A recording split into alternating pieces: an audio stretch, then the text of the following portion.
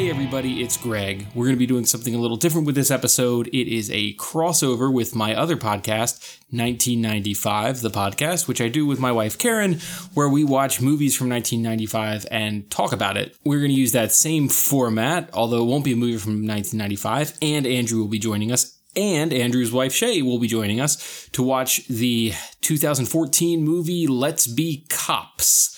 We've talked about it a little bit before on 1995 and on Reality Alternative, and because we're all quarantined and losing our minds, that's what we're going to do. So we watched the movie, and now we're going to hear the theme song to 1995, and it's going to be that.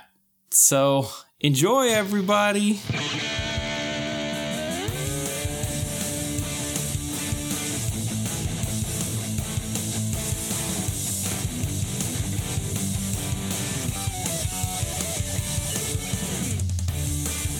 Welcome back to 1995, the podcast. I am Karen, here, as always, with my husband and co-host, Greg. Hello. Greg, now, okay, I will start. Based on the news of the coronavirus, which I'm sure you really don't want to hear about anymore, I realized that we need to do something fun. And I think that a lot of our 95 movies right now are kind of like, you know, I don't really want to watch Apollo 13 when all this is happening in the world, but I also don't want to watch Slam Dunk Ernest. So I figured now would be the time for my dream creation to finally take place. And that is, let's be talking about Let's Be Cops, a podcast collaboration with Reality Alternative to talk about the movie Let's Be Cops. Now, unfortunately, Greg is not happy about this movie, but he's doing it for the greater good, right? I don't believe that what we're about to do can be described as for the greater good. It's got Jake Johnson in it. Doesn't matter. I personally think that this movie is a little underrated. Is it the best comedy of all time? Of course not. But I do think that in time, it's going to kind of pick up some more indie cred. Probably because it airs on FXX like twice a week. Unfortunately, we missed those showings, so we will be renting the movie while we watch it. Now, Greg and I are going to watch it together, and then we're going to collaborate with some dear friends to talk about the movie. I am really excited. Greg, not so much. Now, fans, this really was a struggle to get Greg to even do this. This has been months in the making. And does he just not like fun? Possibly. Is he jealous of Jake Johnson? Probably. While he was a fan of New Girl, somewhat, as in he watched it with me on occasion, I never thought that, you know, he had those feelings of hatred before towards two of the show's stars who happen to be in Let's Be Cops. So first of all, that's slanderous. Okay. I don't have anything particularly against the stars of this movie. I just think this is a bad movie. For the record, you have not watched it in its entirety, correct? No, I haven't, but I've seen big chunks of it, and I don't know how those big chunks could be a part of a good movie unless those are like chunks of a movie within a movie about bad movies. Well, I just think that your opinion would be valid had you have seen the whole movie, which you will tonight. We'll see. We'll see. I reserve my right to walk away from this. That's true. I think that's a rule for our podcast. We can at any time, if we get uncomfortable, walk away from it. However, the podcast wouldn't be as good, I think, if you only were able to talk about half of Let's Be Cops. Now, again, Greg, I want to thank you for this. This has been a fun little dream project of mine, again, for months. And it does take away from our format a little bit, but any time that we can also chat with Andrew from Reality Alternative, the better. I think that, you know, we have a nice discourse going whenever our podcasts collide. So should we talk about the movie a little bit? Because I don't think Let's Be Cops is as much of a cultural touchstone as you think it might be. Again, it airs a lot on television. So Let's Be Cops is, as a brief summary, it is the three amigos, but there's two of them, and it's bad. Okay, that's not true. The premise of Let's Be Cops is it's two friends who've known each other for a long time, and they've kind of peaked a little bit. And then I think Damon Wayans works for a video game company, and to kind of promote the company, he actually has police outfits in for his presentation. And then Jake Johnson is like, yeah, it'd be funny. We have a costume party dress up, you know, with these. And it turns out they were mistaken, but then people actually thought that they were cops, and they liked the feeling of power, especially Jake Johnson. And then they end up doing real cop stuff. Yes. So, fake cops have you dressed seen up The like Three real cops. Amigos? I haven't. Okay, The Three Amigos is three actors played by Chevy Chase, Steve Martin, and Martin Short, who play on television or in the movies.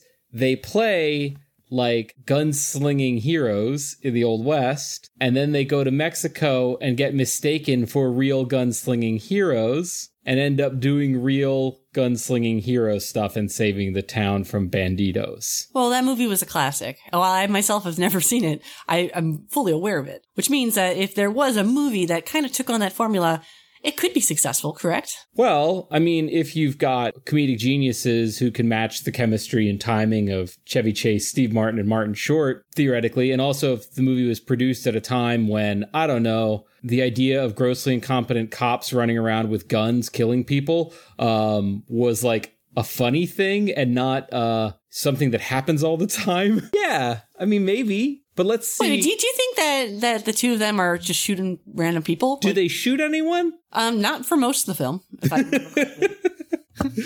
But they do shoot people, right? Near the very end, I believe. And they're not real cops. They're not. So they just see some bad guys who they think might be bad guys. No. And then murder Greg, them. They don't. No, that does not happen at all. You really need to watch this movie. I'm glad we're seeing it tonight, too. So what kind of cop stuff do they do? Like parking tickets and paperwork? Pretty much. Not paperwork. Pretty sure they shoot bad guys in this movie. Near the end. Okay.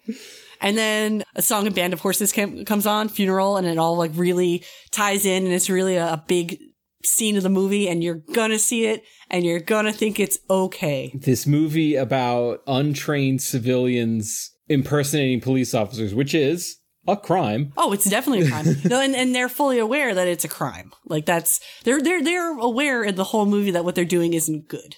Hey, at any point did they like use the fact that they're mistaken as for police officers as a way to like pick up chicks? A little bit. Yes. Okay. Nothing weird about that. Nothing problematic about that at all. When was this movie made? I want to say offhand, I did not do any research. 1978. No, okay, wait, I'm going to look it up right now. Before or after 1978? After. Too late. Okay. The movie came out in 2014. Uh-huh. Seems like only yesterday. I would have actually guessed like 2016 between you and me. Mm-hmm. Now, listeners, I also want to say something where when I was trying to get Greg to watch this movie and he finally broke down, he said, I'm not going to be nice about it. I'm not.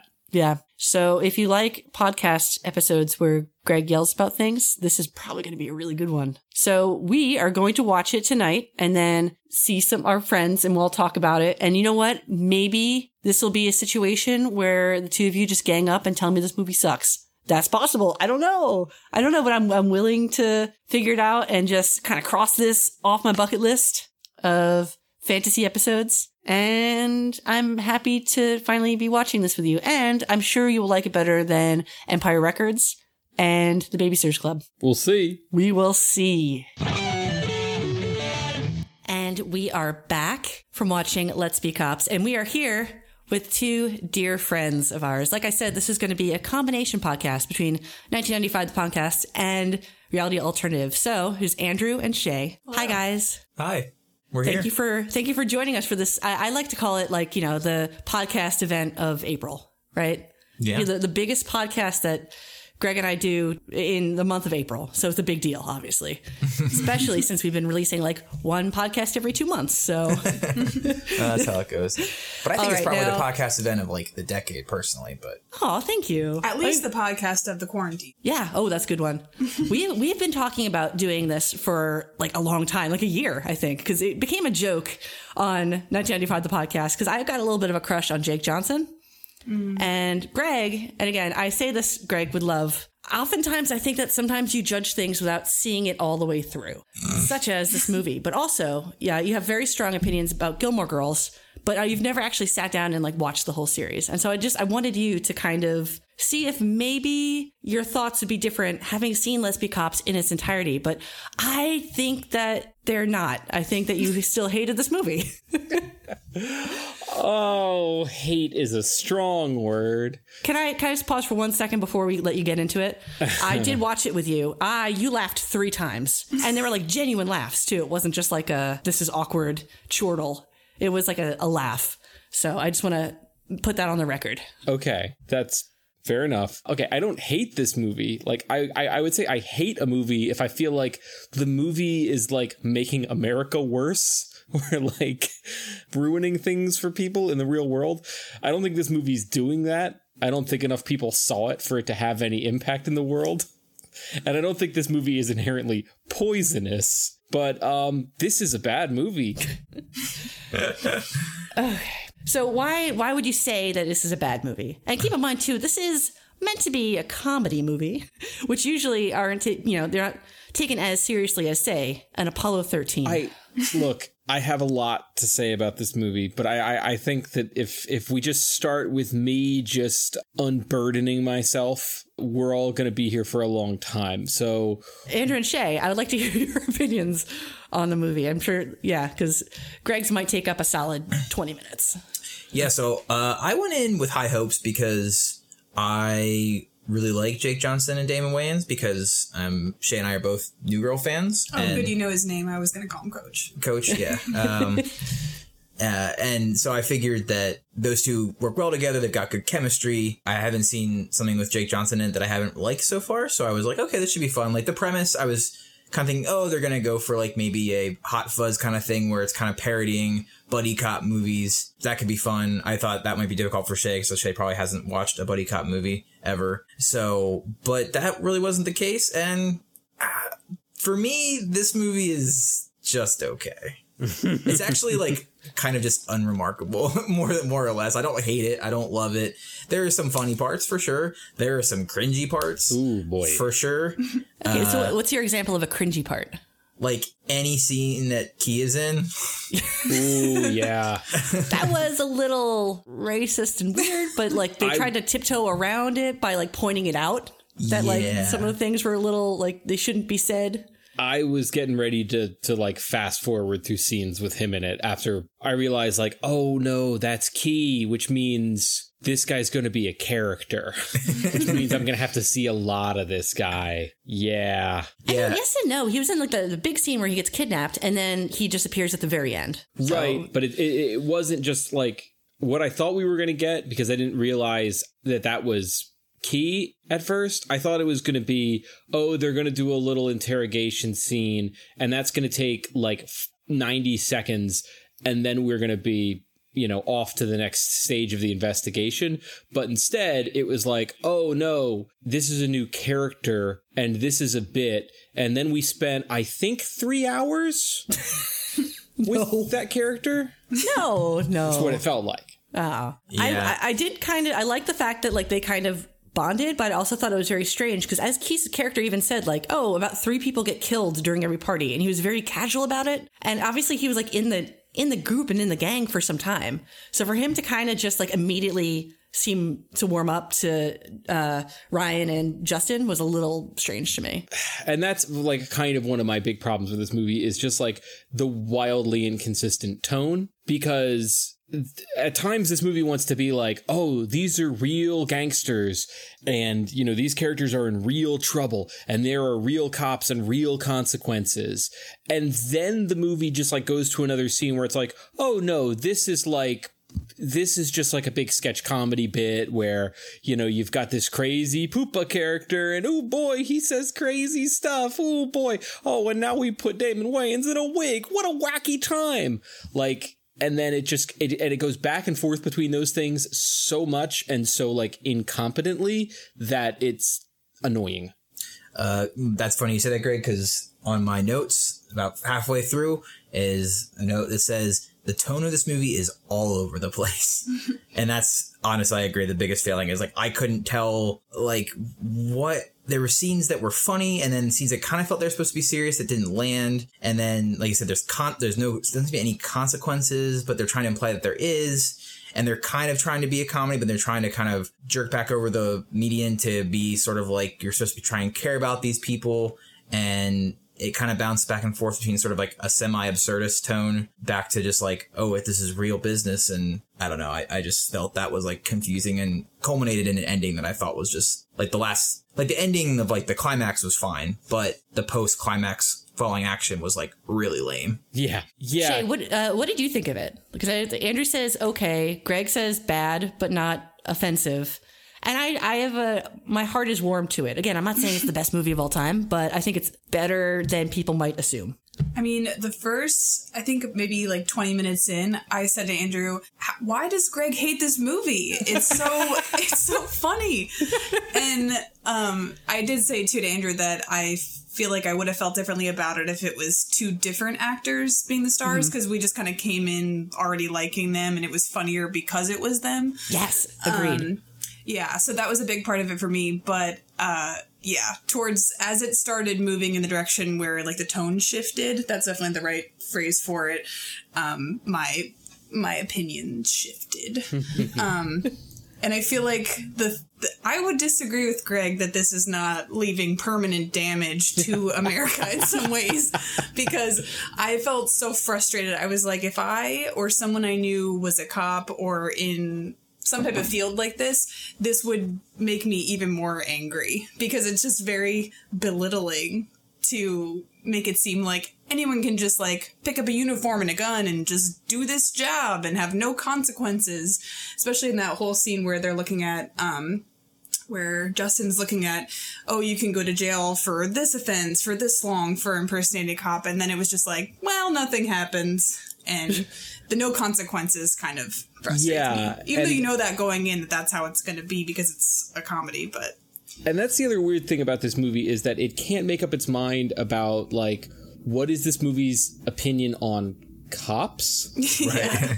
Because on one hand, it kind of, you know, you've kind of got, like, is Ryan? That's Jake Johnson's character's name? Yes. Ryan? I actually had to jot that down, like, as a note beforehand. It's Ryan and Justin, right? I need to break in for 1 second here. This is something that's important. Because we all know that guy's name is Justin. Why? They say his name so many times in this movie. I don't know why. And for some reason, it really stuck out to me. But, like, I just don't think people say their people's names that often. And it's Chang. Oh, I know, but maybe that's why they're trying to make the Chang. I don't know. It's like, but they just kept saying Justin. And the name just felt weird to me, like in the context. I don't know if it just like doesn't seem like a Hollywood name, but if you just like go back and watch the movie, like I couldn't remember Jake Johnson's character's name if you had asked me, but I knew for it's like, O'Malley.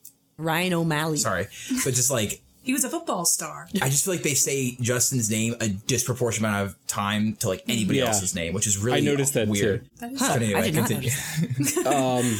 I'm just going to go back though to one point that I will say that yes, it's true that there was no consequences, but I do like the fact that they kind of knew that this was a dumb thing to do. Like where at least Justin a couple times was like, we shouldn't be doing this. This isn't cool, blah, blah, blah.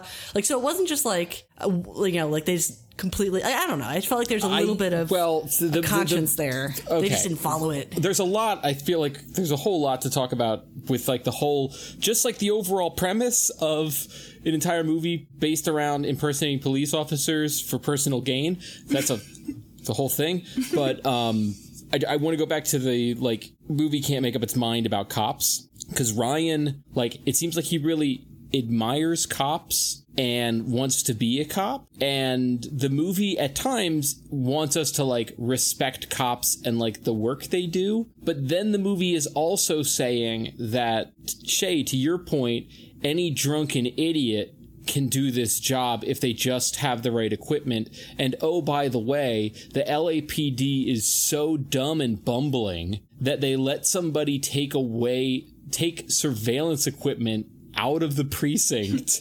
just like without even like signing a piece of paper.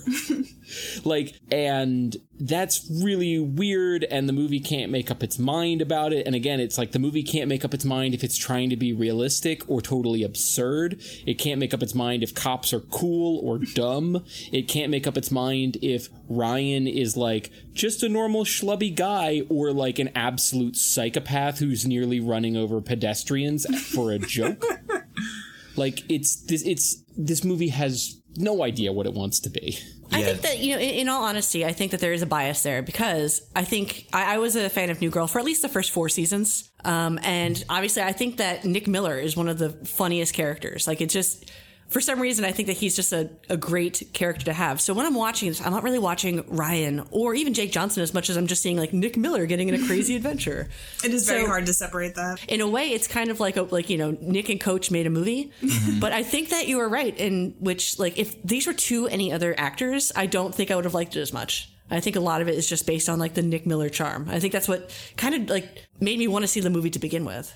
Yeah, and I will say that I think that Damon Wayans' character was a little underused and also kind of tonally inconsistent. And that's kind of the route he plays in Coach on New Girl, is like he's kind of sometimes the straight man, but then also like has his own little wacky things. And they do a good job in that show of passing who's the straight man, I think, in a way that I think modern comedies have gotten really good at. We think of like shows like Sunny or, Parks and Rec. Like they're good at tossing who's the straight man in any given scene, as opposed to back in the day, like even more recent things, but a little bit further back, like The Office, Arrested Development, like there is a straight man and they're always the straight man, more or less. Right. And I think that's something that's good that they do, but I don't think it played as well in this movie. Well, yeah, because there's and I feel like this movie, like 15 times, Justin goes back and forth about whether or not this whole impersonating cops thing is a good idea. Because there are a couple times where like he tries to like pull it back, but then in the next scene, all of a sudden he's like loving it again with no like transition.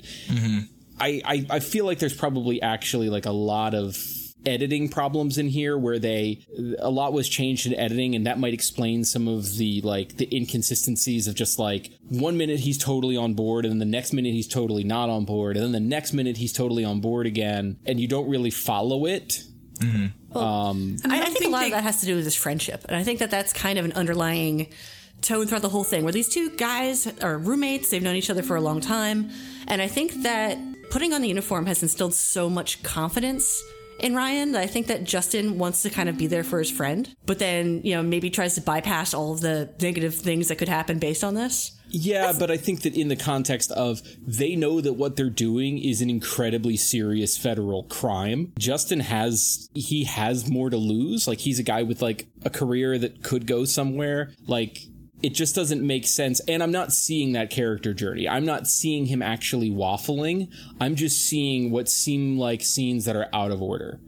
Do you know what I mean? Yeah. I do think you, Greg, when we were watching it, you noted that there was one scene where Justin was in the office and he was talking to Ryan on Messenger. Yeah. And you noticed that his shirt changed. Yeah, there's a very clear continuity error early on when he's Googling the ways they can get in trouble, where there's a very clear, like, just between shots his wardrobe changes, and you can tell that the earlier shots come much later in the film, but see, I originally thought that was like for time, like to show time has passed a little bit, because then eventually it's like obvious that they've been doing this for a couple weeks. And that's what I think one of the big problems with this movie is the whole premise, and like it's so hard for like I think the viewers to like get on board with what's going on because it's so obviously a bad decision. Yeah. And they have so many options, so many opportunities to abort, and no real reason to stay in it until much later in the movie when, the love interest is in danger, that it's hard to get on board. And I think this movie could have been fixed if instead of this whole thing taking place over the course of like what feels like 3 or 4 weeks, basically it all takes place in that first night where they're walking home from a costume party. They're a little drunk. They're feeling a little wild. So they play along a little bit, and then things just keep escalating and escalating and escalating. But it's all happening more or less in real time, where they get like pulled into like an actual like buddy cop movie scenario. But because it's happening all in one night, you don't have these opportunities where any reasonable human being would say, no, I'm not doing this again. This is a crime. We're going to get murdered, Yeah, I agree with you. Actually, that's exactly what I was feeling about it, was because it was this exact same thing. Like, because the tone is so inconsistent, like they could have, it was when you're making a comedy, you kind of have to pick your tone and stick with it, or pick a tone and then slowly change it into something else, a different kind of tone, which is okay too. But like when you think about, some of Karen's favorite movies, like Billy Madison, Happy Gilmore, shade by FYI, Karen does not like Adam Sandler.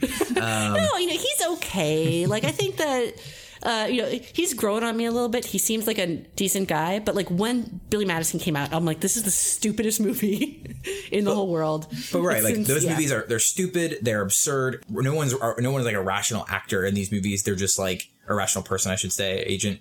It's just absurdism, right? But when you mix these two areas so dramatically, it really gives you whiplash. And also, like Greg said, pulls you that movie. Like, I completely agree. I thought that's where the movie was going. Like, they're going to start acting like cops. They're going to get in a gunfight. They're going to end up in a hostage situation. They're going to have to do something that's going to just turn this like wild and crazy night or maybe a weekend or something. And they can't get off the roller coaster. And right. It's basically The Hangover. Right. Or Pineapple Express, or one of these movies where like you just get in this way over your head and you should keep going. Like, that's what I thought we were going for, and it did not do that at all. And I think it was a big mistake. I feel like their motivations for each of them, like I think one of you were saying that earlier, just there's not enough that makes it convincing for why they would go down this path. Mm-hmm. Like, even for Justin, who has a career, has a job, and you kind of see it starts off with things not going great at the job, but the video game not being bought and all that. I was waiting to see something in his boss or his job be a lot worse that was going to like push him out, and you were understanding why he wants to like get out of that and move into something else. And then that just didn't happen. Mm-hmm. And he ends up staying there, and that didn't really make sense. And then I feel like for Brian's character, he has all this time. He could do anything. Like, at one point, I'm like, why doesn't he just go to the police academy and become a cop? It's like, you're not doing anything. Like, just go do that. So I just didn't feel like their backstory were either one of them was convincing enough to make you like understand why they fell into this trap. And another way that I think like you could have built up Ryan a little bit more is if when we're introduced to him, like he's a guy that really, really loves like buddy cop movies, right? So when all of a sudden now he starts to see his life turning into the movies he loves, and that makes him want to like go deeper into the fantasy. That might be hewing a little close to Hot Fuzz, because I think Nick Frost's character in Hot Fuzz is this small town cop who loves cop action movies, and when his life turns into it, you know, that's kind of the thing. But then at least I feel a little bit more connection with like why he all of a sudden really, really wants to do this. I'm gonna disagree with you there, Greg. I think that it's not necessarily that he like was always in love with the idea of being a cop or anything like that. I just think that he was in such a low place. Like, he was watching that footage at the party of him making this play, and that was probably like the last time that as a character he was respected. Like, his life kind of went downhill after that, and he heard all of his old classmates just talking about him, saying like, what happened? So he was at his lowest point at the party, and then right after the party, as they're walking, all of a sudden he gets a lot of respect just for wearing the uniform. So I think it was just like he realized that having a uniform and like being in a place of power, I think that that's what he liked, like just having like being not necessarily just a cop, but like somebody that people respected. To Shay's point, the movie needs to do more to make me understand why he doesn't just say, oh, you know, that actually I kind of like that, so maybe I'm just going to go join the police academy. Yeah, no, that would have been the right. Like actually, things. right? Definitely. Like there's a rational choice here that is blatantly obvious. Why isn't he taking it? Like, that's a problem. He also didn't seem that sad. Like, in the whole, before they get to the party, all the scenes leading up to that, he's pretty happy with his life. Justin has some reservations about his job, and you can tell he's kind of unsure about that, not feeling super successful. I'm going to move back to Ohio.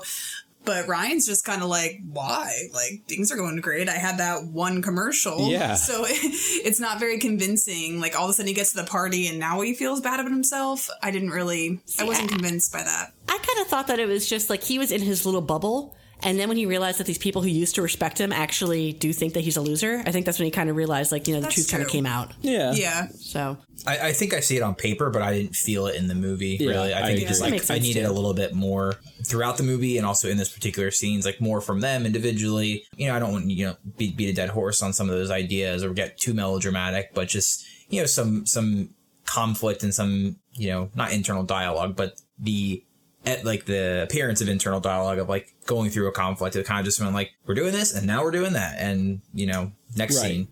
One of your sympathetic characters is committing large scale crimes and harassing and endangering his neighbors and friends. Like, I need a really strong motivation to like understand why he's doing this stuff. And all the stuff with the children. What was with the kids? I have no idea. Why was he befriending that child? It would have been funny, I think, if they just left it there of just like, oh, this guy thinks he's our coach, you know, and like just left it at that. But then they kept bringing that one kid back of like being a junior cop. And there was one really scene where like it was when they were looking out and getting the pictures from that loose woman's window, and the kid was there. And I'm like, why would you bring the kid to like a situation like this? Because yes, that really set me off. I feel like the kids stuff probably got added as a result of the success of Role Models. And there were a lot of movies right around this time, I think, like the, 2010s, where 30-something actors swearing in front of teenagers was like a genre that people were really into. And I think that this was just something that like, oh, you're making an R-rated comedy, you definitely have to have some swearing in front of teenagers in it. I don't know, though, because Role Models was made in 2008. Right. And this is 2014. So was that still like a thing? I think I think so. I think we were still like doing that kind of humor, but also I don't know that this was written by people who are all that competent anyway. But I just feel like it's tacked on because I think it was just like, oh, this is a thing. This is a popular thing to do. We're just going to put it in there. Can I talk the rating? I want to talk about the rating for a second because it's an R-rated comedy.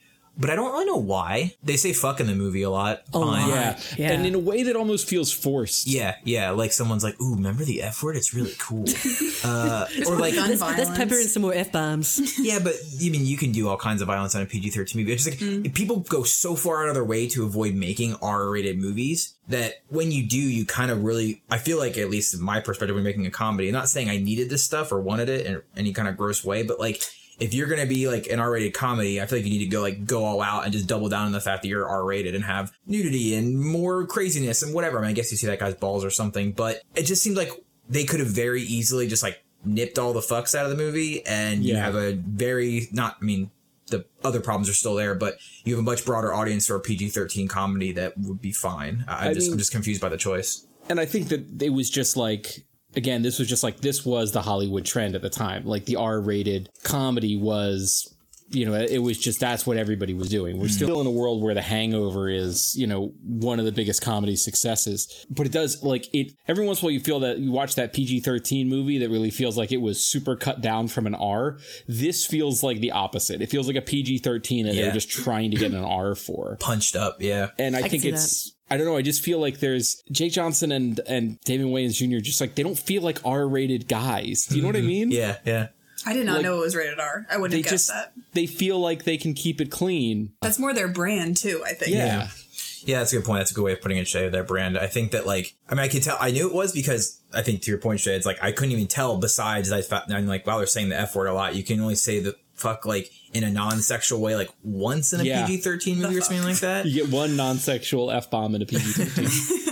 And it's weird. It's different than like, I think that's what we just watched the most recent season of It's Always Sunny in Philadelphia, recently came on Hulu. And when they switched FXX, they started using the F word and swearing more and not having to bleep it out and stuff. But they didn't like, in comparison to this, it's like, it just feels a little more natural. They don't overuse it. They use it for effect, but it just felt like they were kind of throwing it around in some scenes in this movie and then not in other scenes. Yeah. And like you said, if you're watching Superbad or something like that, where it's just like every other word in the movie, okay. But it's just very strange. That's a good way of putting it, Greg. Like this was punched up to be R for some reason. Yeah, I don't know. And I just feel like they missed an opportunity here because so there's this idea, and I think it was expressed most clearly by Robert Kirkman, who wrote the Walking Dead comics. And he said that like The Walking Dead takes place in a world without zombie movies, right? So that everybody in the comic is encountering like they're not like, oh, this is just like Night of the Living Dead. So sometimes when you watch movies and when people in the movie are aware of other movies in the real world, things get tricky because at least one point, Ryan specifically mentions Lethal Weapon, not the original buddy cop movie, but, kind of the paragon of buddy cop movies, right? But then he's in a buddy cop movie. Do you know what I mean? Like he's living a life in a buddy cop movie and that's never addressed. So it's weird, right? It's like he's seen Lethal Weapon enough that he talks about it. But when he start getting it, he's actually living in Lethal Weapon, doesn't mention it. Yeah. Would you though, Greg, if you were in the situation, right? Pretend like you and I are Ryan and Justin, right? And we've got a weird situation. Would you make a point to be like, this is just like a Lethal Weapon? We talk about all the time in our life. Whenever it even remotely brushes up against a plot line or a gag from a TV show or a movie that we like. And it's okay. I mean, you know, it would be weird if in a James Bond movie, he starts talking about how like, well, I wouldn't want to say anything that would make me look like Austin Powers, you know? That would be weird, right? James Bond exists in a world where there are not spy movies, but Let's Be Cop exists in a world where there are buddy cop movies, but they never acknowledge the fact that all of a sudden they're living a buddy cop lifestyle. Yeah, I just think that, you know, in mentioning it, that was kind of like the nudge of like, hey, you know, this is just like this. I don't really think it needed to be spelled out. Yeah, but that's the part that makes it weird for me. That's when I start wondering, like, what these characters, like, what is their point of reference for the events that are going on around them? Yeah, I feel like it could be, to your other point, Greg, about the comparison to Hot Fuzz, is like, the writers were probably cognizant enough that's like, well, we can't do what that movie did, which is basically just like a big homage, punch up, punch down of buddy cop movies. So we have to avoid any reference to them at all, except for maybe one, because that feels natural. I don't know. It's just like, it felt like they avoided it, like the whole movie, which is not what I was expecting. I felt it odd too. Yeah, because there are a lot of great, you know, buddy cop action comedies, obviously Lethal Weapon, but even around this time, you had the other guys, Mark Wahlberg and Will Ferrell. That was a really good one. You had, it was a little later, but The Nice Guys with Russell Crowe and Ryan Gosling, Hot Fuzz. You know, this was a thing. Like, people know how to make these movies. And I feel like the weird twist is like, what if they're not really cops? What if they're two schlubby guys? I think I read in an article somewhere that I think that this one came out around the same time as The Heat, which was very funny. Yes, The Heat was good. Yeah, with Melissa McCarthy and Sandra Bullock.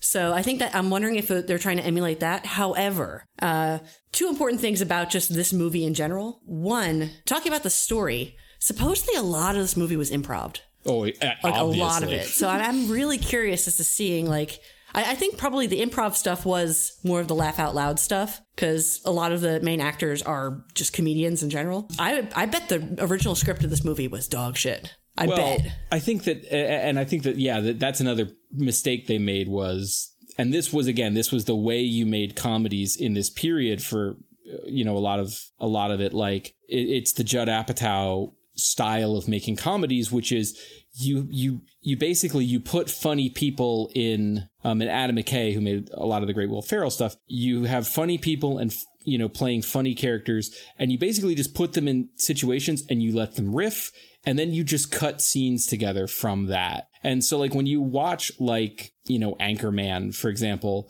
like, a lot of the shots and the scenes are just like, camera's just sitting on a tripod, and we're just watching these two actors, you know, like the shots aren't really like set up in any way. It's just kind of like, it's almost like you're watching an SNL sketch of like, we're just going to film what happens. And that's okay. It gets a little old after a while, but if you're making an action comedy, you need to, you can't do it half improv, because you need to like set up shots for action. And, you know, and if this movie is supposed to feel like a buddy cop movie, but with regular guys, it should be shot and directed like a buddy cop movie, but it's just got regular guys in it.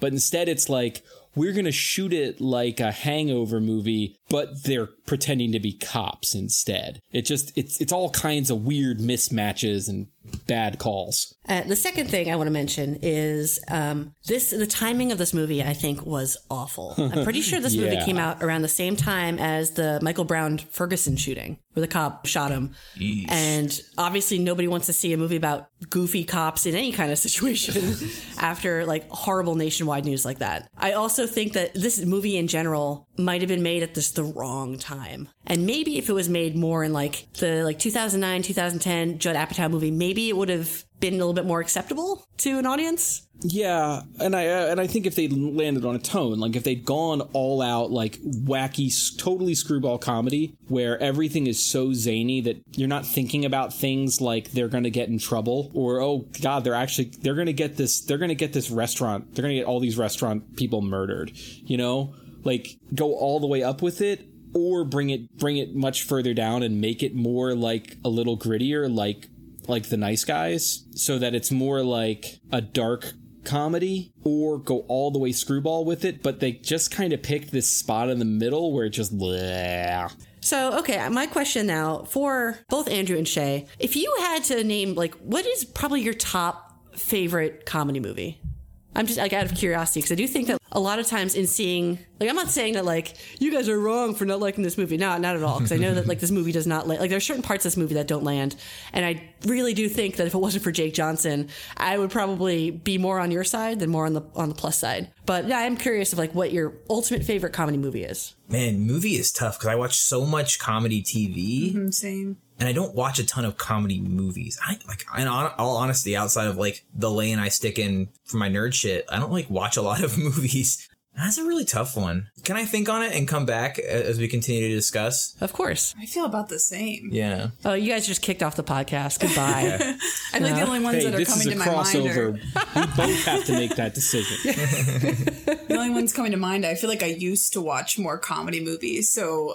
The ones that we've been talking about in this podcast were some of the ones that probably previously would have been up there for me, like Pineapple Express and The Hangover. But I feel like I haven't watched many newer comedies. I do like the Judd Apatow style in general. I'm not quite as into the Will Ferrell movies. Just something about the style and the characters. I'm just like, I'm not... Will Ferrell's a funny guy. I think he's a nice guy. It's just not like my jam. I do like the really absurd screwball stuff. Like I'm unabashed going off like into fucking crazy territory. Adam Sandler stuff, the Chris Farley stuff. Like I like those eras of movies. I think they're funny. Granted, it's probably been 10 years since I've watched one of those movies, so I could feel differently now. Well, it's an interesting perspective because Greg and I, like, you know, ever since having a child, we haven't really gone to the movies together a lot. But Greg made a big point to me once of saying that, like, it's kind of pointless to watch a comedy in theaters. Like, the movies you want to watch and, like, pay the extra money for are, like, the movies with a lot of the special effects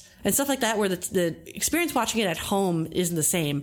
And I felt like in general, that's made me like, I just am not excited about comedy movies at all anymore. Like, you know, where I can maybe watch something on TV. But like my attitude towards it, I really do think that like the 90s and like the early 2000s were probably like the best times for comedies. So 2 things there.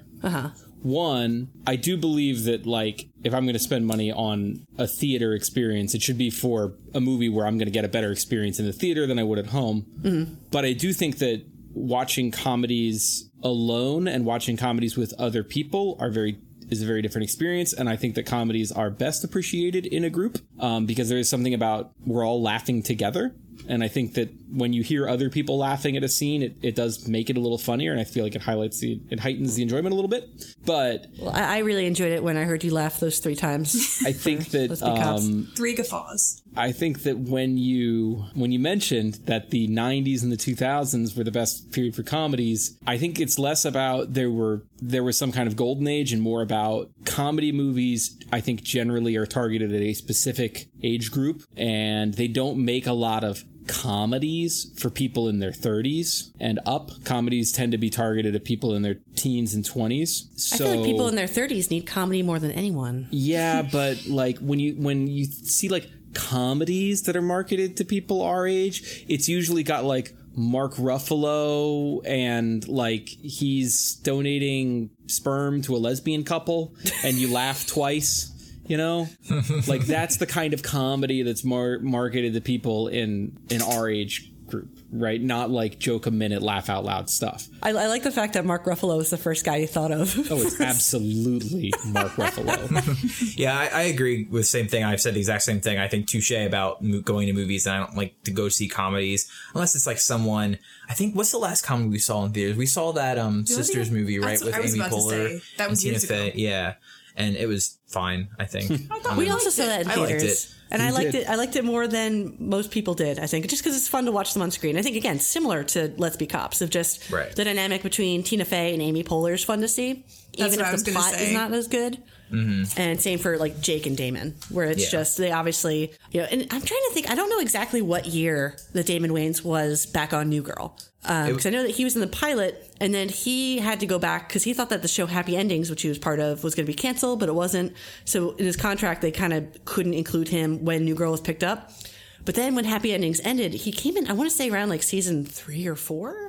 That sounds about right. Yeah. And then he kind of left again towards the end. He's kind of a come and go character for a little bit. Yeah. I mean, I think that I prefer television comedies because just the form factor of being shorter and more digestible. But I just think much like TV has just become such a better venue in so many ways for all kinds of storytelling, but particularly for comedies, I think the kind of comedy rhythm that I've fallen into of like very nested, very, very referential, very meta, very running gags, like some of my favorite comedies, It's Always Sunny in Philadelphia. I mean, God, there are jokes in like the first episode or two about like Mac being closeted gay or something like that. And like they're still hitting that gag 15 seasons later, and every time it's fucking funny. Like, I don't know how, but just good writing, I guess. But, and then Community is like very similar in that kind of, and that's a good example of a show where the tone changes over time, right? Like starts off, it's pretty generic at first, it's just like a whatever.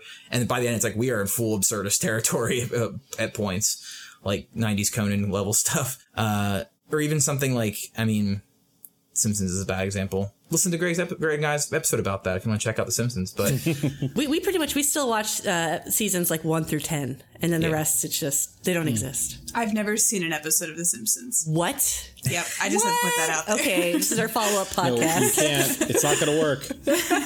Yeah. Not even one, like not one episode. Nope.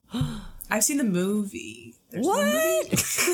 They played it for us in high school, like this is on one of the backwards. last days of school, which seems Like you haven't even saw like it was just on TV for like 15 seconds, or you're like a rarity. No, I wasn't allowed to watch it. Or Friends. I've never seen an episode of Friends. That's defensible. I don't think I've ever seen a full episode of Friends either, because I was Also like, this is boring. I was obsessed with Friends in 5th grade, where I thought it was the best thing ever, and Matthew Perry was one of my first crushes. And like even though half the jokes completely went over my head, and then just like later on I watched it, I'm like, oh yeah, I did not realize they were talking about sex. That's how I was with Seinfeld. My parents played Seinfeld all the time growing up, and I don't think I understood a single episode. But there's something fun, I think, watching those shows. Like, again, this is a similar thing to what Greg says about watching comedy. Like if your parents laugh, you kind of laugh with them, Yeah. And it's Yeah, like, they okay, have no that's- idea what they're that's talking about. What funny is. No, Showing you where the jokes are. I like, when even just with Shay and I watching something together, it's a comedy. Like, I like laughing together. That is a good feeling. I like seeing her laugh and laughing at the same thing. And sometimes, Watch me laugh. yeah, I actually do turn and watch you laugh sometimes. It's a weird habit I have. Aww. But yeah. But I mean, and then now I shoot myself in the foot every time. I do it for most people. Like, I do it from watching my friends or like other people. I enjoy people laughing. I like finding the same things funny. It's also partially self-validating. Like, this is funny, right? Everyone's agreeing this is funny. Yep. It's weird, but no, I think it's something weird. I can't think of like a favorite comedy movie, but yeah, like I like the Apatow movies. Those are pretty much good. I like probably lean toward a little more towards the absurdist side. I do like really good physical comedy, which I do think Jake Johnson's a pretty good physical comedy actor. I think he does a lot of good work in New Girl. He does a couple good gags in here. Damon's pretty decent at it too. So they had a little bit of that, but that's part of the total Did you guys realize, by the way, difference. that Damon Wayans could dance so well? I actually wrote that down as a note. I was like, man, he's got moves. Except later in the movie when all of a sudden, like, he couldn't dance. That's true. When was he dancing? When he I was, think when he was at the party in disguise, right? Didn't he have to dance, and all of a sudden he was really bad at doing dancing? some when they first met up with the guys, like the mobster guys who damaged their car. And yeah. Ryan was like searching in the car and drinking the scotch and stuff in the car. Yeah. And Justin didn't know what to do. So he kind of had them do dance moves. And he was like pole dancing kind of. Yeah. But it was like really good. Yeah, but then I guess later I on in blocked the that movie, he had to dance for some reason, and the movie forgot that he was a good dancer. yeah. What part was that? I don't remember, but it it. definitely It's when happened. he was in disguise and he like act normal, and then Jake Johnson's character was like, stop doing that. That's weird. Oh, yes. Well, that's barely okay. dancing. He just kind of scooted around. Yeah. I want to talk about the jokes in this movie. There were jokes in this movie? Oh, I knew you were going to say that. Thanks for putting that one right over the plate for me. That's what I love to do, right?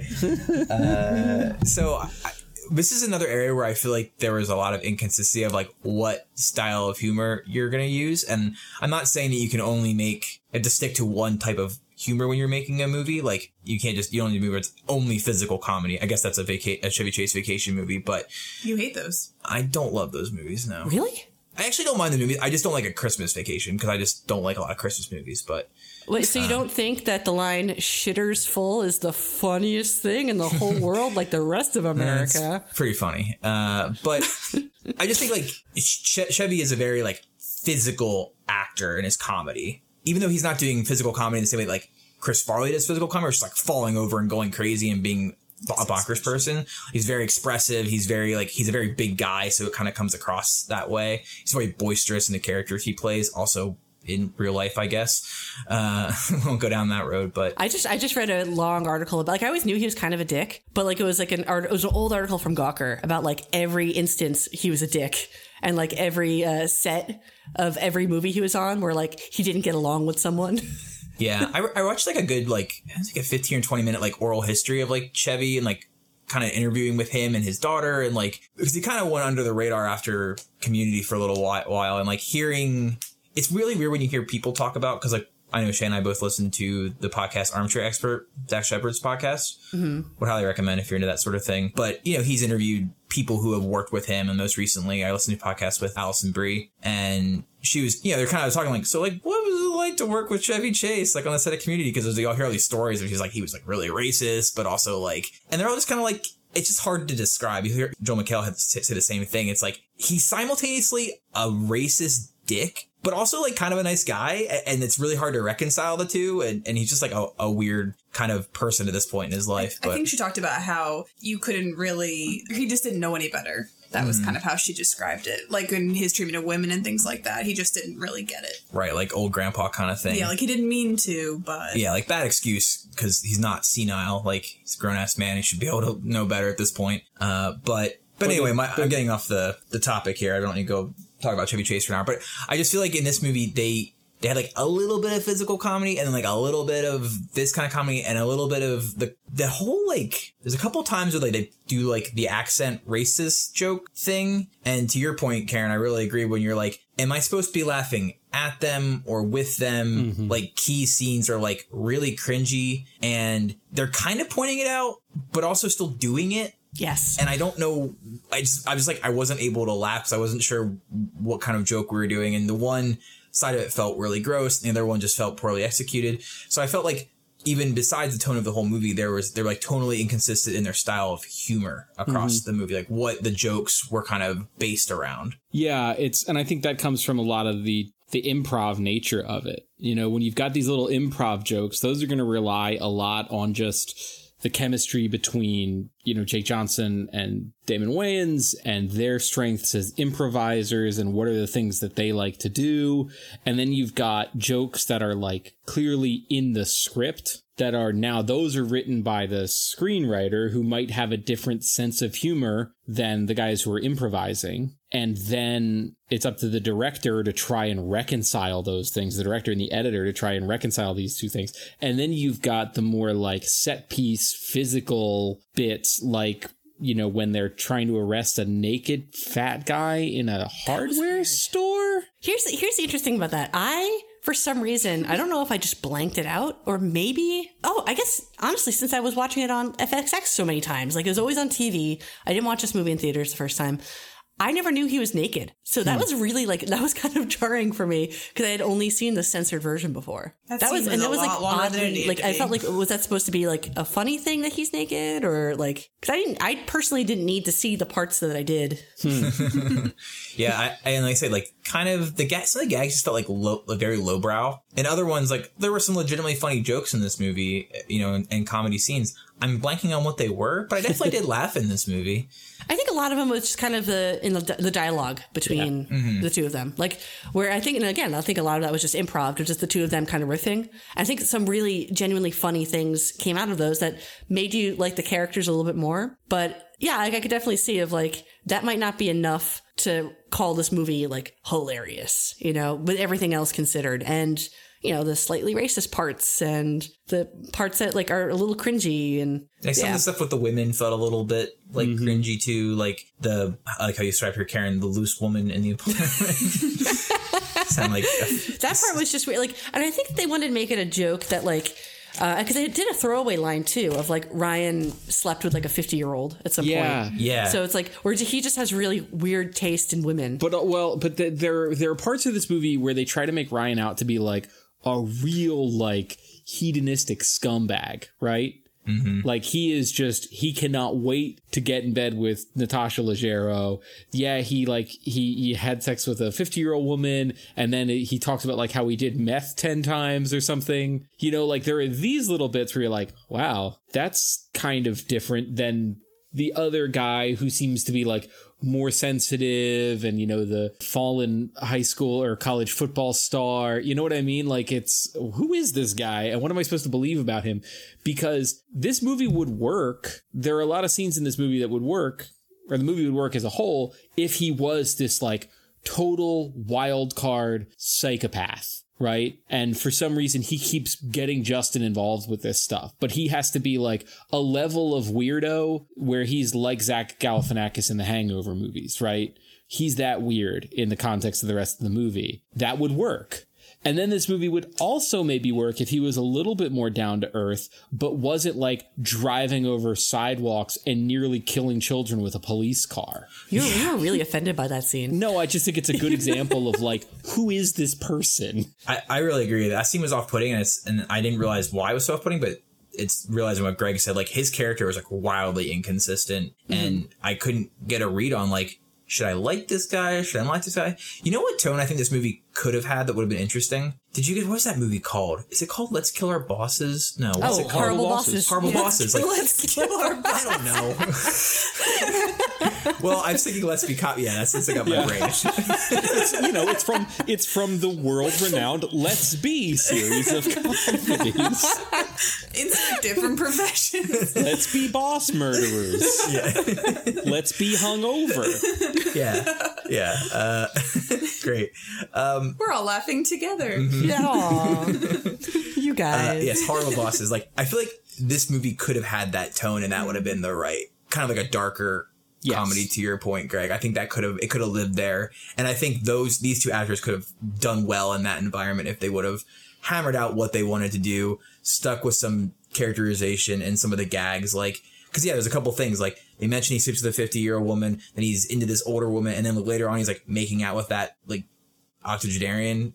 The old lady. The old lady at the end. Yeah, right. And so it's like, there's definitely, like, a running gag there, but they didn't double down on enough to make it, and he also is still also interested in all the other women, so, like, if you'd been like, it's not really for me, and then, like, he, you know, like, they do that game, like, but her over there, and it's, like, you know, some 80-year-old or something. Like, there's people have done this before, it's not hard to follow that pattern, but they just didn't really seem to pick which direction they wanted to go with a bunch of the stuff. So yeah, I think I had a thought and I lost it. I think this movie also really kind of squandered Damon Wayans, because I think he has this thing that he kind of perfected with the coach character of, you know, like, physically, he's this guy, he's in great shape. He's just like throwing out backflips like it's nothing, right? Mm-hmm. He's tall, he's muscular, he's kind of imposing, but then he also has this very soft, kind of timid, feminine style in like the way he actually interacts. And that's great. That's like, you can get a lot of mileage of comedy out of that. And I feel like that's a lot of what like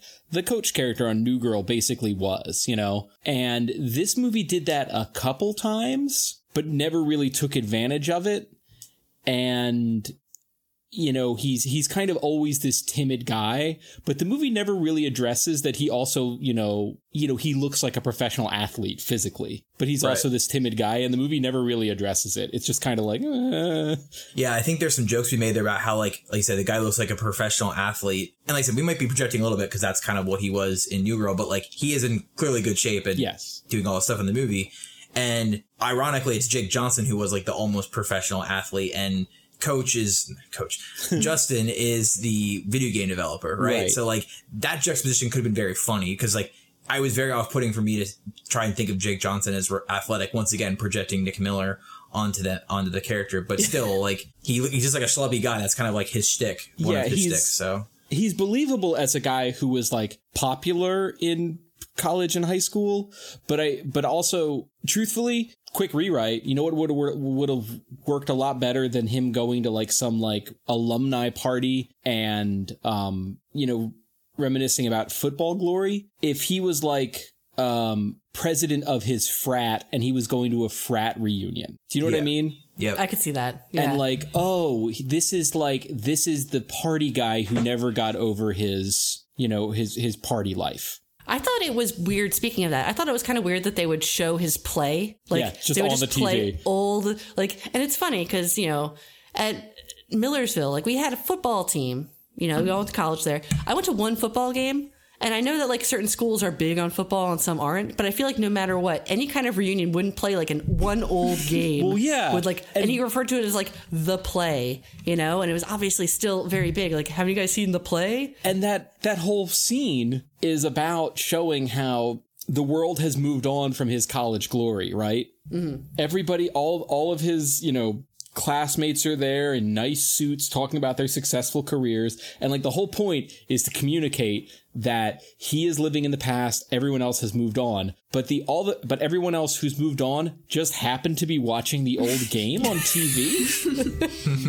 I also feel like and it he would have had to been a walk lot. in right at his moment, like, you know, like where he's like, oh, here it is. I'm going to make one comment here. I think it'd be really interesting to see how this movie would have been different, and read completely, if they chose the ghost costumes to go to the party. Let's be ghosts. Like, would they even like made it into, because they realized that they were mistaken and it was a masquerade and not a costume party really quick. But I feel like with the ghost costume, either they could have ditched it or they would have just been laughed out, you know? Yeah. People looked at them funny in the cop uniforms, but then they just accepted it. Did they all just assume that they dressed up like real cops? I don't know, because I even feel like cartoon. Well, if I were to dress up like a police officer for Halloween, it would be very Halloween-esque, you know. But these were like real uniforms. Yeah, you and know? the flimsy ass explanation of why he just had very authentic cop uniforms. Oh, it's because he's a video game developer and he was using them for a pitch. But he's also like clearly like a very low level guy at the company. Why would he have to like bring in cop uniforms as part of his pitch? Like, wouldn't it have just been like a better thing of like, oh, I had these lying around because, you know, we were working on a cop game and we needed them as references for the, you know, we were for the costumes in the game, rather than like they were on mannequins for a pitch.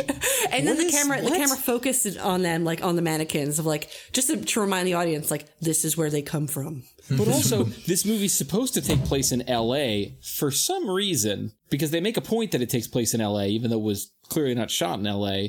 But like, if you're setting your movie in LA, and instead of making Justin like a video game developer, he's like a production assistant on a movie, and he's just got access to some wardrobe, you know? Like, wouldn't that be an easier fit? Instead, we've got these embarrassingly cringy shots of like what like a 50-year-old screenwriter thinks video game development might look like based on what his nephew told him about a Nintendo. Well, I'm pretty sure that meeting, the first kind of video game meeting where he does his pitch and he gets shot down and that guy goes off, I'm pretty sure that's your average Activision development meeting, to be honest. But I did find it a little funny that the guy, you know, was named Todd, because I just kept thinking about Todd Howard. But you know what? Another thing they don't really like spend enough time on is like, so, you know, I know the point is that Ryan is supposed to be like not really doing anything with his life, but he's clearly trying to be an actor, which is one of the reasons they're in LA, right? yeah. But like outside of like the initial like, oh, I had that commercial, and then the one or two gags about that, they don't reference it at all. No, Yeah. they do talk about how someone found him in a mall. He wasn't actually trying to be an actor. Okay. Yeah, it was kind of, he like fell into it, and he was just in this, and then he was paid, I think they said like $11,000, which he's lived off of for 2 years. In LA. In LA, yeah. Yeah. But it's still like a weird setup, though. That feels needlessly complicated, right? Like, Right. Because when you first meet him and they're talking about the commercial, oh, this guy's a washed-up actor. Mm-hmm. But then a few scenes later, it's like, oh, no, he's a washed-up football player. Okay. But if we just needed him to be some out-of-work schlub, like, couldn't he just, he's living off of a settlement from his football injury, or he's living off of, an inheritance that he's about to run out of, or something. Yeah, it just seems like unnecessary. I actually thought it was actually an interesting thing when they mentioned the fact that his football injury wasn't based on like football. Like it was revealed that he jumped off a roof at a party. So it's his fault. I was going to say that earlier. I feel like that also would have been something I would have had more empathy for him if it was actually like I thought when they were playing that play at the party that it was going to be like the play where he got injured and he was out of football in his career. But when you find out later, it was actually like just some dumb stunt. It was like, oh, I don't even really have empathy for this guy anymore, Yeah, I think that was like I think that they really wanted you to believe that though, of like, he got injured in the sport. And then, because I think that I'm pretty sure that was revealed when he got into the fight. Yeah, when they were arguing. Mm-hmm. Yeah, and he was like, oh, you are a loser and this is all your fault. So I think it's kind of like this just makes him seem a lot worse. That's true. Yeah, but again, it's that thing of like, if that revelation was supposed to like put him in a vulnerable spot, then you can't a few scenes later have him like bragging about how, and like really happy about how many times he's done meth, like, is this guy, who is he? Is he ashamed of his party boy past? Is he just trying to live the party boy life? What is happening? I thought he was just trying to, because that was when Damon was on drugs, right? They gave him crystal meth. Yeah. I think he was just trying to like relate of like, hey, it will be okay, Yeah, but he was like laughing about it. It seemed like it definitely wasn't played in like, it was played for laughs and he was like kind of bragging about it. He was kind of happy about it. It wasn't, it didn't seem like, again, the guy who's ashamed of his past as a party boy. Like, this movie just can't decide about these things. Yeah, I feel like I was just looking for ways to have empathy for him, and I just kept getting shot down. Every time I would learn something new, it just took away any empathy I had for him. But what about the fact that he's Nick Miller? He's not. I know. Do we need to have a talk about how, like, characters work? It's hard because our characters are so close to one another. And I think a lot of it is because a lot of the things I could see the character Ryan doing are things that I might be able to see Nick Miller doing as well. So it's just like, it's not the fact that it's just like, Jake Johnson, but it's just like the characters do share a lot of similarities in a way. Nick is way too lazy to do any of this stuff. That's true. I mean, we're going to have a long talk about how Indiana Jones got into outer space and changed his name to Han Solo. Like, I feel like that was an interesting movie that we totally missed. Yeah. I had a couple minor notes I just wanted to point out, just some random things. So I don't remember her name because she's effectively a prop in the movie, but... The waitress? The waitress. Josie, that's right. She's the makeup artist, and in her apartment, they have movie posters up, and the only one that they show in any real way when they're in the first scene when she's trying to, have sex or whatever, is the 2000 Planet of the Apes movie, which is like a really weird choice because that movie fucking sucks. And like, it's not like it had just come out or something, right? Like, maybe she was in it for the makeup artist? Maybe? That actually is all, in my eyes, all right, because I could imagine that if you were really into makeup, you would look at that movie as like, there's a lot of really good makeup effects in that movie. That's a good point. I didn't think about that. But still, it's a weird call. Because I was looking, I was like, I've seen that. Oh, is that? I forgot the movie existed. Another point, the generic metal in the fight scene. You were really upset about that. It was weird. Like, there's a lot of generic metal in movies and scenes like that where it's like, oh, this is the crazy scene. Just like hit a bunch of low tuned guitars and just do it. But like, it was clearly someone made that who like actually likes metal or listens to metal. Because it just had a little more structure and content to it than is typically just like, just like the random stuff. Like, it was just very strange. I couldn't. I want to go back and rewatch it because I just like it hit me in a weird way. I made about a note about that as well. That it was like strange, or no? You're sitting in front of me. Okay, great. Your sarcastic look doesn't play well on. Doesn't translate. This is like, a lot of times on the podcast, I tell people like, right now, Greg is looking at me angrily. Right now, I'm rolling my eyes. But my other metal note is I'm pretty sure, and I couldn't quite see, but I'm pretty positive that when they had their the main bad guy, I forget his name, Mossy, yeah. Cassie. At one point, his picture was up on a board. I think for cops or when they were doing the research, and his nickname was King Diamond, and I was like, okay. Like, they don't say it in the movie at all, but just thought that piece was interesting. I didn't catch that, but they were, because a lot of the names were jokes. Yeah. Right. You know? Yeah. And I could see it, but that's not a joke that, like... Anybody would get. Yeah, that anybody besides you or I would get. And also, it's not even, like, related to, like, anything about him. Weird. Yeah. I think that was just supposed to be like he's the head honcho. Yeah, I don't know. I thought the context was like just a weird choice. Needed to point it out because, you know, King Diamond's amazing. Right, because we got to talk about King Diamond any chance we get. Yeah. Shay's favorite artist. The last thing, I just really want to talk about how bad the end of this movie is. Because I don't even, like, on paper, what happens, I don't like any of the stuff with Justin and Josie. Like, that scene was weird and cringy and awkward, and... They didn't have any, like, natural chemistry. No. Like, he obviously had more chemistry with Jake Johnson, you know? So it was kind of... I think that the two of them got along so well, just seeing him with another character, it just seemed like, oh, like, I don't see the connection here. I don't even see, like, how they, like, started dating, really. Like, I think they rushed into that. Yeah, they didn't spend enough time developing that relationship for me to care. Not that I wanted more time with it, because like you said, they didn't have a lot of chemistry, but... Can I interject? Yeah. Like, there's that whole part where she's implying that the gang member guy, King Diamond, is, like, interested in her, bothering her, stalking her at work. And I feel like they kind of, like, show that and then they just drop it. Yeah. I also don't really understand what That's a good point. What the point of that was. I think it's just, I think they were trying to, her whole purpose in this movie is to give Justin a reason to go along with the charade. Mm-hmm.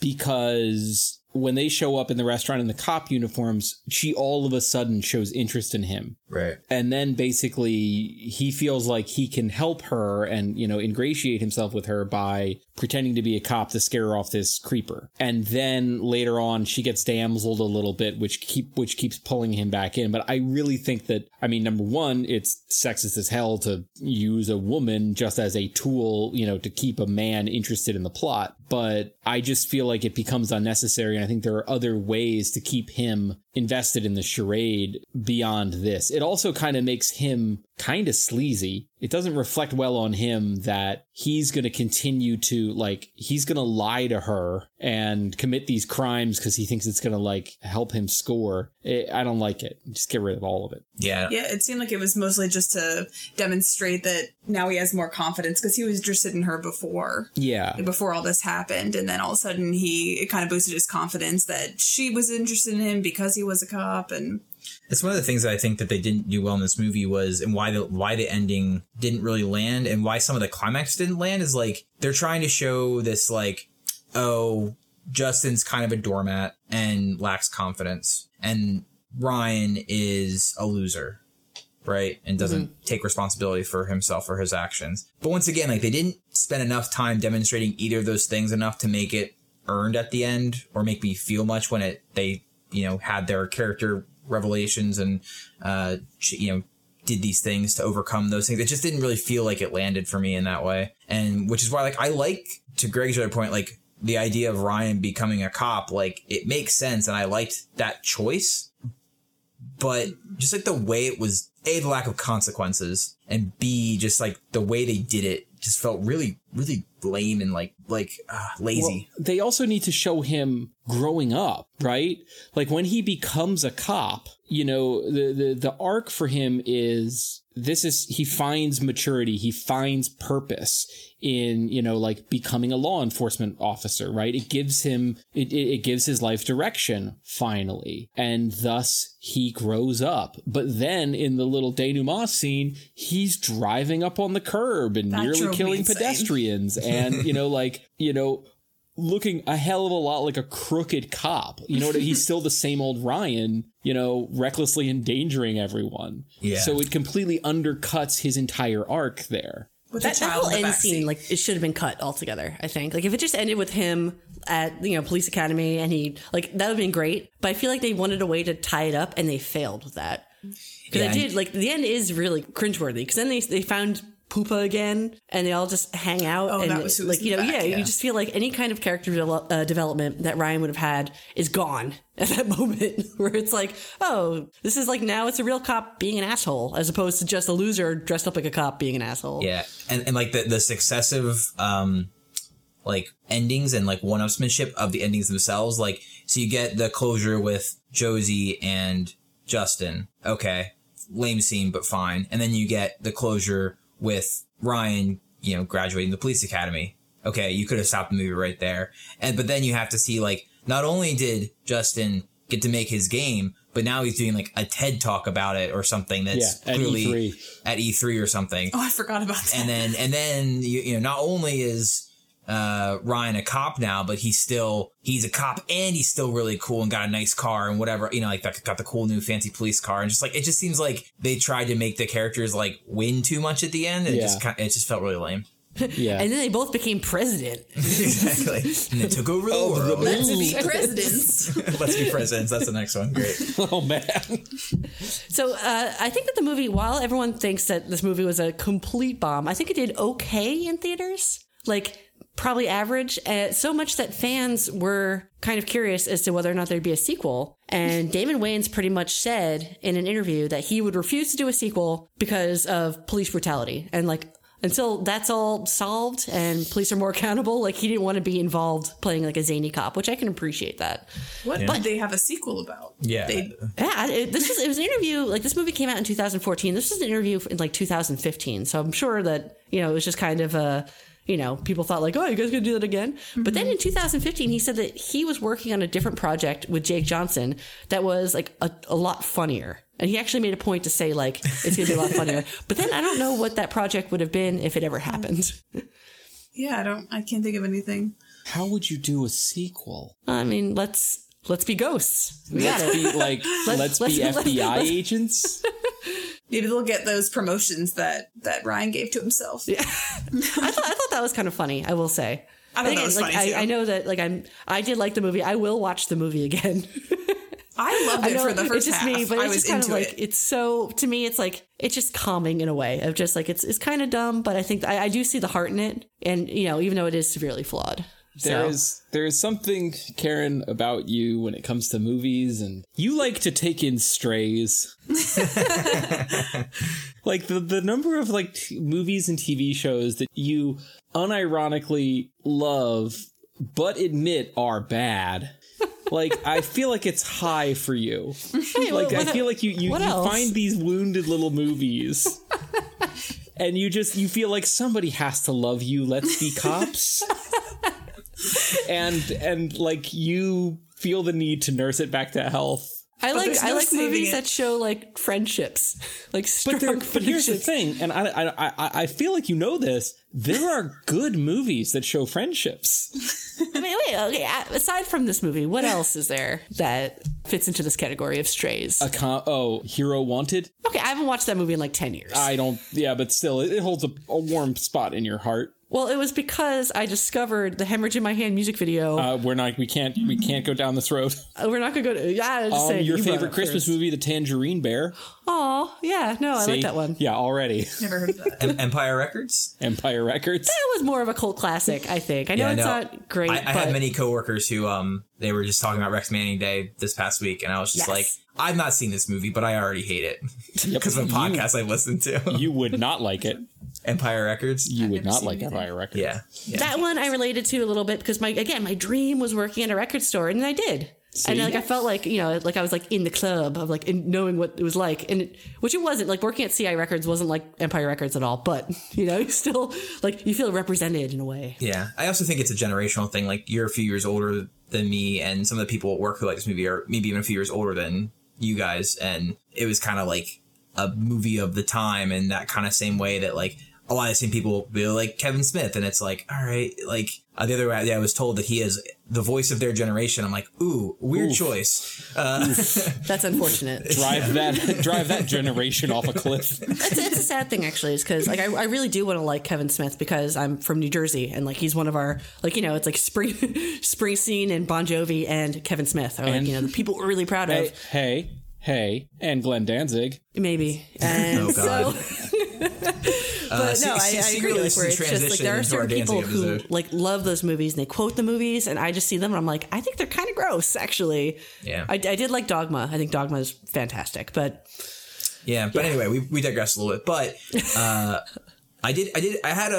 wanted to go back to 1 second to, you said was my favorite comedy. I'm not gonna say it's my favorite comedy, but a comedy that came out recently that I really, really liked. I'm just blanking on the name. Shay, help me out. What was one we watched that had Charlize Theron, and she was the Secretary of State, and Long Shot? Yes, Long Shot. Thank you. I really liked that movie. I thought it was a very, very, very funny movie. Like, I laughed the whole movie compared to this, where I was like, okay. I'm glad he didn't sound like that when we watched it. But did you laugh together? There was times we laughed together, and there was times one of us laughed and one of us didn't. He must have just looked at me and made that sound. Yeah. It was awkward.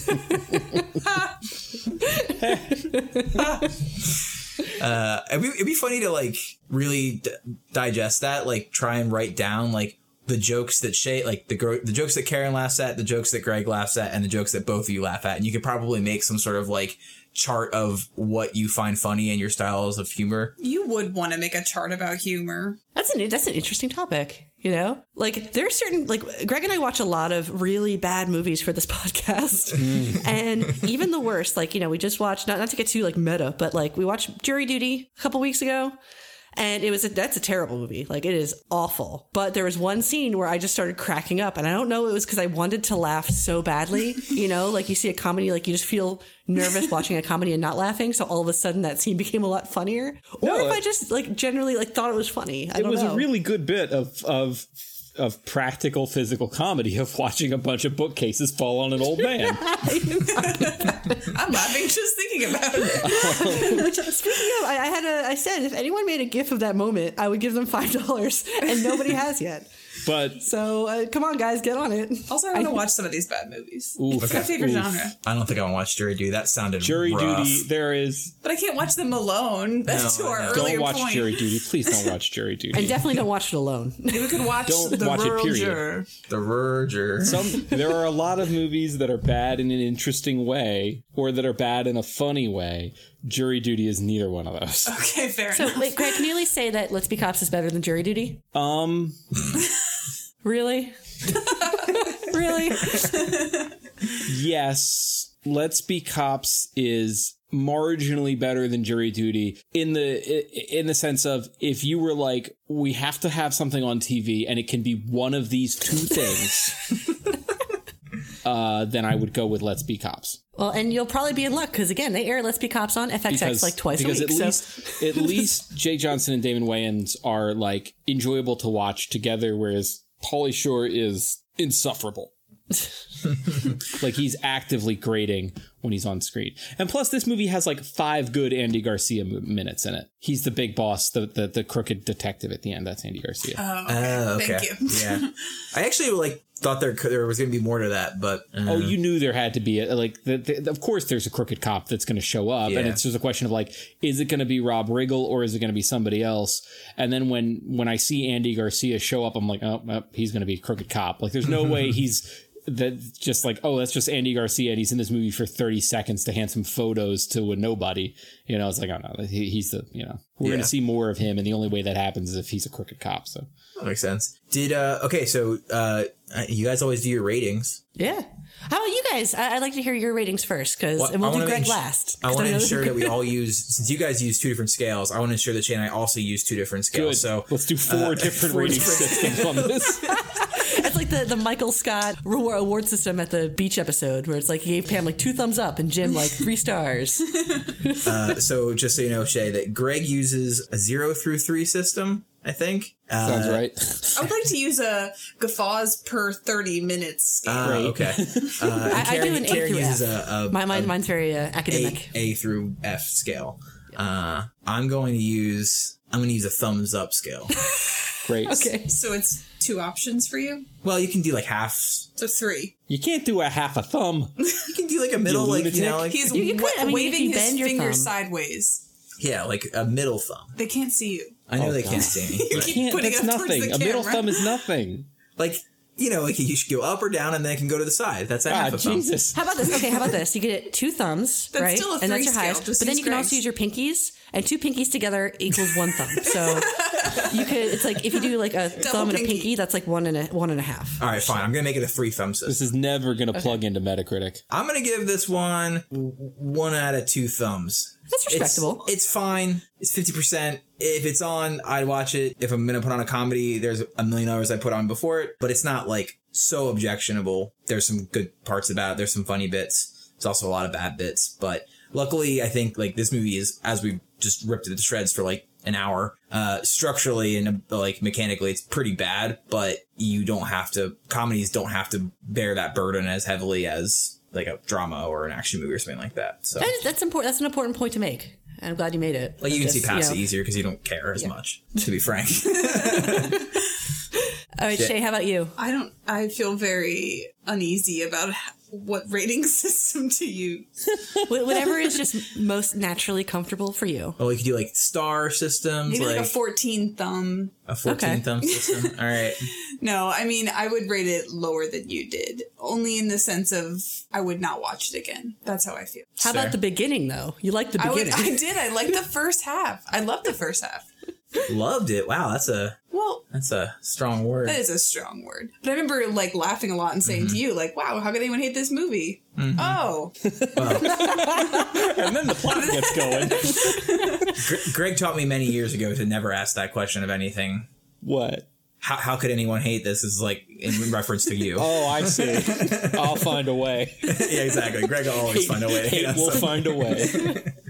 And I just can't get past how upset a baby about portraying. Yeah, you really like. She was just like actually mad. She's just like, this movie was to make cops furious. I'm like, I don't think they care that much, but I don't know. I feel like I was thinking about like movies I've seen with teachers in them and how they just make it seem like, oh, look, some idiot rolled out of some random college program and they're just like an incredible teacher, and it makes me very mad. Because when So you know, wait, like, what oh, did this you thing think is so hard. School of Rock. Yeah, I was just gonna say, what did you think of School of Rock then? 'Cause I've that never is- seen that either. oh my god, I don't haven't watch it seen then. anything. Stay away Yeah. from that one. it's School of Rock. I love That is School exactly of Rock, that movie. and it's very fun and funny. But yes, no, like as a in the educational field, if you feel that way about Let's Be Cops, you will be. Yeah, Really? no, It's a hill I'm what gonna you die described on. is exactly no. What you described is better than School of Rock because you said at least they rolled out of a college program. In School of Rock, he's just a failed like rock musician. He's And a then he musician becomes with a, like, and then he's yeah. like saves the music program at this school. Ugh. He picks up his roommate who's like on the verge of kicking him out because he's like just not paying his rent and just a terrible guy. He's a substitute teacher, and I guess that Jack Black's character picks up the phone and pretends to be him because he needs money, and there's like a new teaching gig, so he has no experience. Yes. And pretends to be his roommate and gets into a bunch of shenanigans. But School of Rock is a much better movie than Let's Be Cops. It absolutely Yes. is. But I as agree- a I agree with teacher, that. I would say stay away. You might not appreciate it. It might frustrate you. Maybe a bit. Yeah, if you ever want to start a podcast for someone who's like never seen anything ever, Shay's a great choice. What would we talk about? I have two. Well, like to introduce you to a movie you've never seen, like a classic. Oh, okay. The two good stories I always tell is one. This I made one a- isn't even true. This is I know true. the story you're going to tell, and This it's is not even totally true. true. This didn't even happen. It totally happened. No, it didn't. We were in college, and I was making an analogy. I'm like, not knowing. I forget what the reference was, but like not knowing something is like not knowing that Darth Vader is Luke Skywalker's father. And she was like, "Wait, really?" And I was like, "Oh my god! I just spoiled it for the only person in the entire world who wasn't spoiled by I knew that." that. And then the second thing is Shay took had to take a film class in college, and it was great because she comes home from the first day and just slams down the syllabus on the table, and it was just a topics in film class, but this topic was sci-fi movies. It was terrible. And it was just like the list of movies was awesome. It was like, the classics, Metropolis and, like Let's Be First Boston. Contact and all these different movies. Not First Contact. I'm really missing Contact? Close Encounters and like things like that. First Contact. All the way down to like Back to the Future, The Matrix, RoboCop, Terminator, Planet of the Apes, whatever. So she had to do a paper on Planet of the Apes, and she spoiled herself researching the paper before she watched the movie that it is Earth. And I was like, oh my God, like you've never seen these movies. By the way, that actually, you would have figured that out if you watched The Simpsons, too. Exactly. Yeah. From Thank the God I episode, didn't watch The Simpsons. the episode where Troy McClure marries Selma to restart his career and then appears in Planet of the Apes, the musical. Well, now I have a Simpsons spoilers. Which There's no point has to watch some it. fantastic. The Planet of the Apes musical is a fantastic bit. Anyway, But yeah, so anyway, if you ever want to like get some classic movies where you think everyone in the world knows the spoiler in it, Shay probably doesn't. This actually might be a good quarantine activity. It could be. I would also make an excellent co-host for that because there's a lot of movies I have not seen. Like, I feel like I've legitimately seen nothing. Maybe you guys can start a podcast. We're going to do all the combinations. Karen and I are going to do Let's Be Cops podcast every week. Yes. And oh God, kill me. And then you and Karen could do a podcast about watching movies we've classic never seen? movies you've never seen. I could get into it. Wait, we've learned something today that I need to watch movies in the morning. That's true. Shay's a sleeper. She likes to sleep during That's what happened in that film class. Oh, well, the film class was in the morning, so never mind. She Did just you likes maybe to sleep. fall asleep during the last part of Let's Be Cops? And then, and then you woke up and you're like, wait, what happened? Oh, this movie sucks. I kid. no. But I would say I'm going to give this movie a B, which I know is going to be Wow. very high. And I know, again, I'm the only person. I like it more than all of you. I'm fully aware of that. But I do, there is just something I really like about the chemistry between two characters. And I would just, I could watch just a whole movie of them bantering back and forth. And if they did that movie, it would probably be better than Let's Be Cops. But just, there's something very electric on screen with Jake and Damon and any kind of project that they do, including, I didn't even really see that as much of a chemistry in New Girl. And that could be, because for a couple years, it was just Jake and Max Greenfield and Lamorne Morris, and they had kind of the chemistry, and then Coach came in later. So it's just nice knowing, I think, that, even though they might not have known each other as well as if Lamorne was in this instead of Damon but they just have the same sense of humor, and just the way they all got along was just very natural to me, and I love that part of it. So, B. I wanted to love it, Karen. I really did. You tried. I thought I was going to going in. and All right, Greg, it's your turn. And so it falls to me. So I have a 0 to 3 scale. 3 stars being an unqualified recommendation. Everyone should see this movie. 2 stars being a qualified recommendation. Everyone should see this movie unless, for example, everyone should see The Last Jedi unless they haven't seen Star Wars movies before, because you might not understand some stuff. 1 star being a movie that's pretty bad but might be interesting to certain people. If you really like weird sci-fi movies, maybe go see Event Horizon, but otherwise, woo.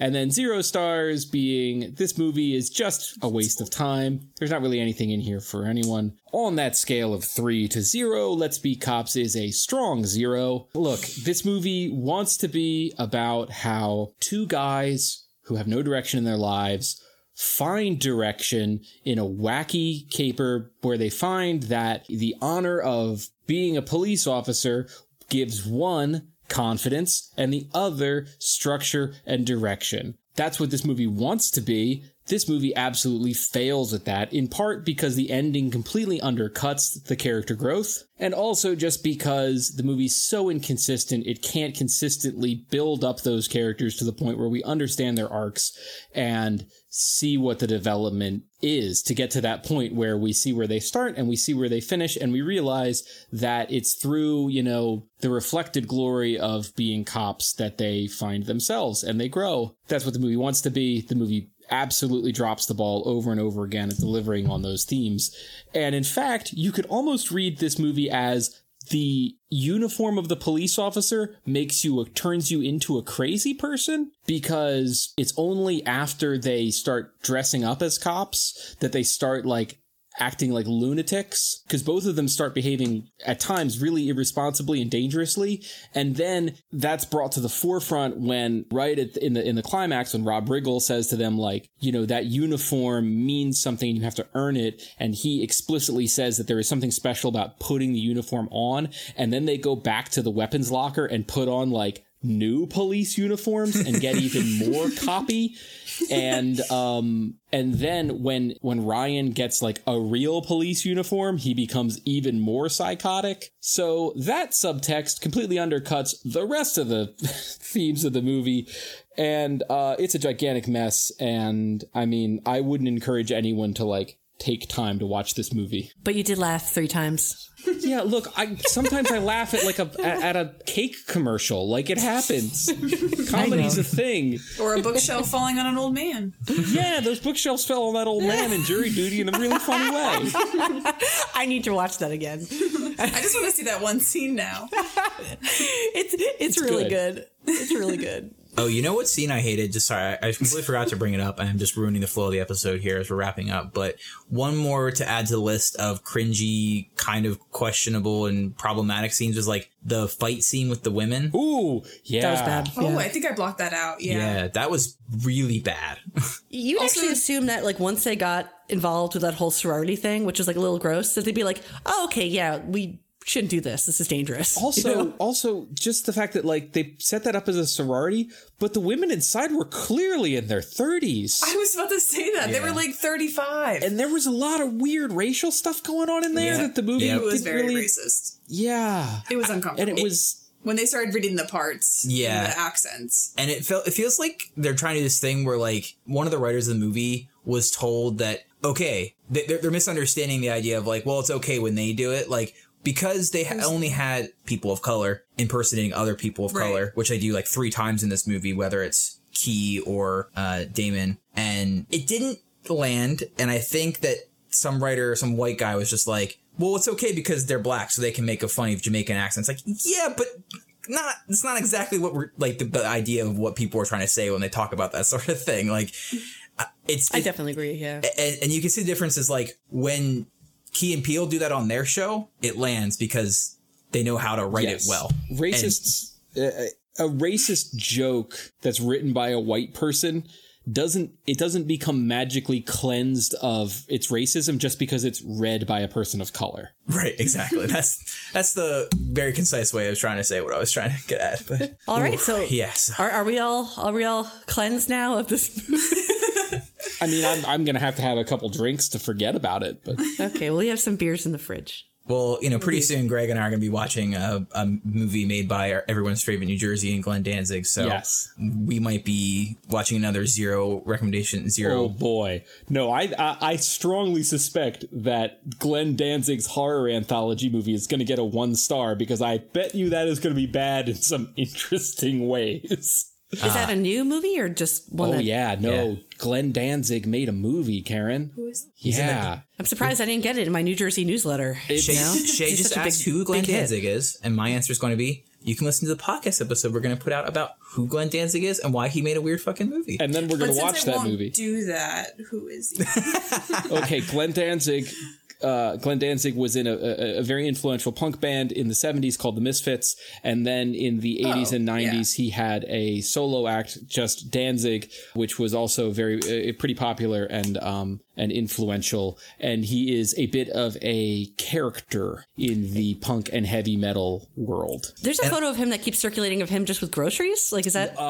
Yeah, Something- so that's the famous like Danzig meme of it's Glenn Danzig clearly walking to his car with just bags of groceries and kitty litter. Yes. And it's extra funny because like Glenn Danzig is the kind of like heavy metal dude who, do you guys know what the word kayfabe is? No. Okay, so kayfabe in pro wrestling is like the idea of like Hulk Hogan's always in character. Like that, breaking kayfabe would be like if Hulk Hogan appeared in public as just like Terry Hogan, normal ass dude. You know what I mean?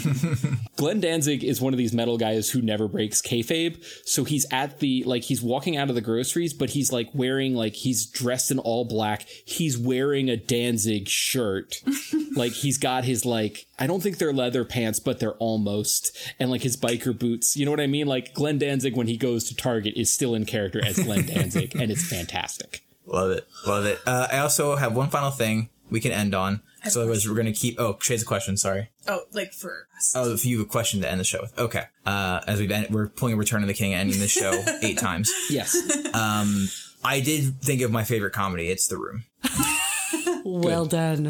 I think we can go out on that. Yes. All right. Thank you guys for listening. This is a lot of fun. And we will see you in the near future. What? This is a crossover episode. It's going to be on both feeds. Oh, yeah, I know. So if you're a reality alternative listener and you want to hear me and Karen talk about movies from 1995, you can listen to our podcast, 1995 the Podcast. It's like this, but it's just us and it's movies from 1995. If you're a 1995 listener and like hearing me and Andrew talk about movies and other stuff that aren't from 1995, you can listen to our podcast, Reality Alternative. That's right. I think I imagine that people listen to them both. Look, I like to think that there are two groups of people who listen to the things I make, and some of them don't know me IRL. I like to maintain that fiction. Thank you very much. Okay. Well, on that note, we will all see you in some form, whether it's Reality Alternative 1995 or the podcast that Shay and I are going to start about movies that we've never seen before. Who knows? Maybe. Great. Hope everyone has a great Easter, even though Easter will have passed by the time this is on the internet. And enjoy your quarantine, everyone. Stay safe. Bye.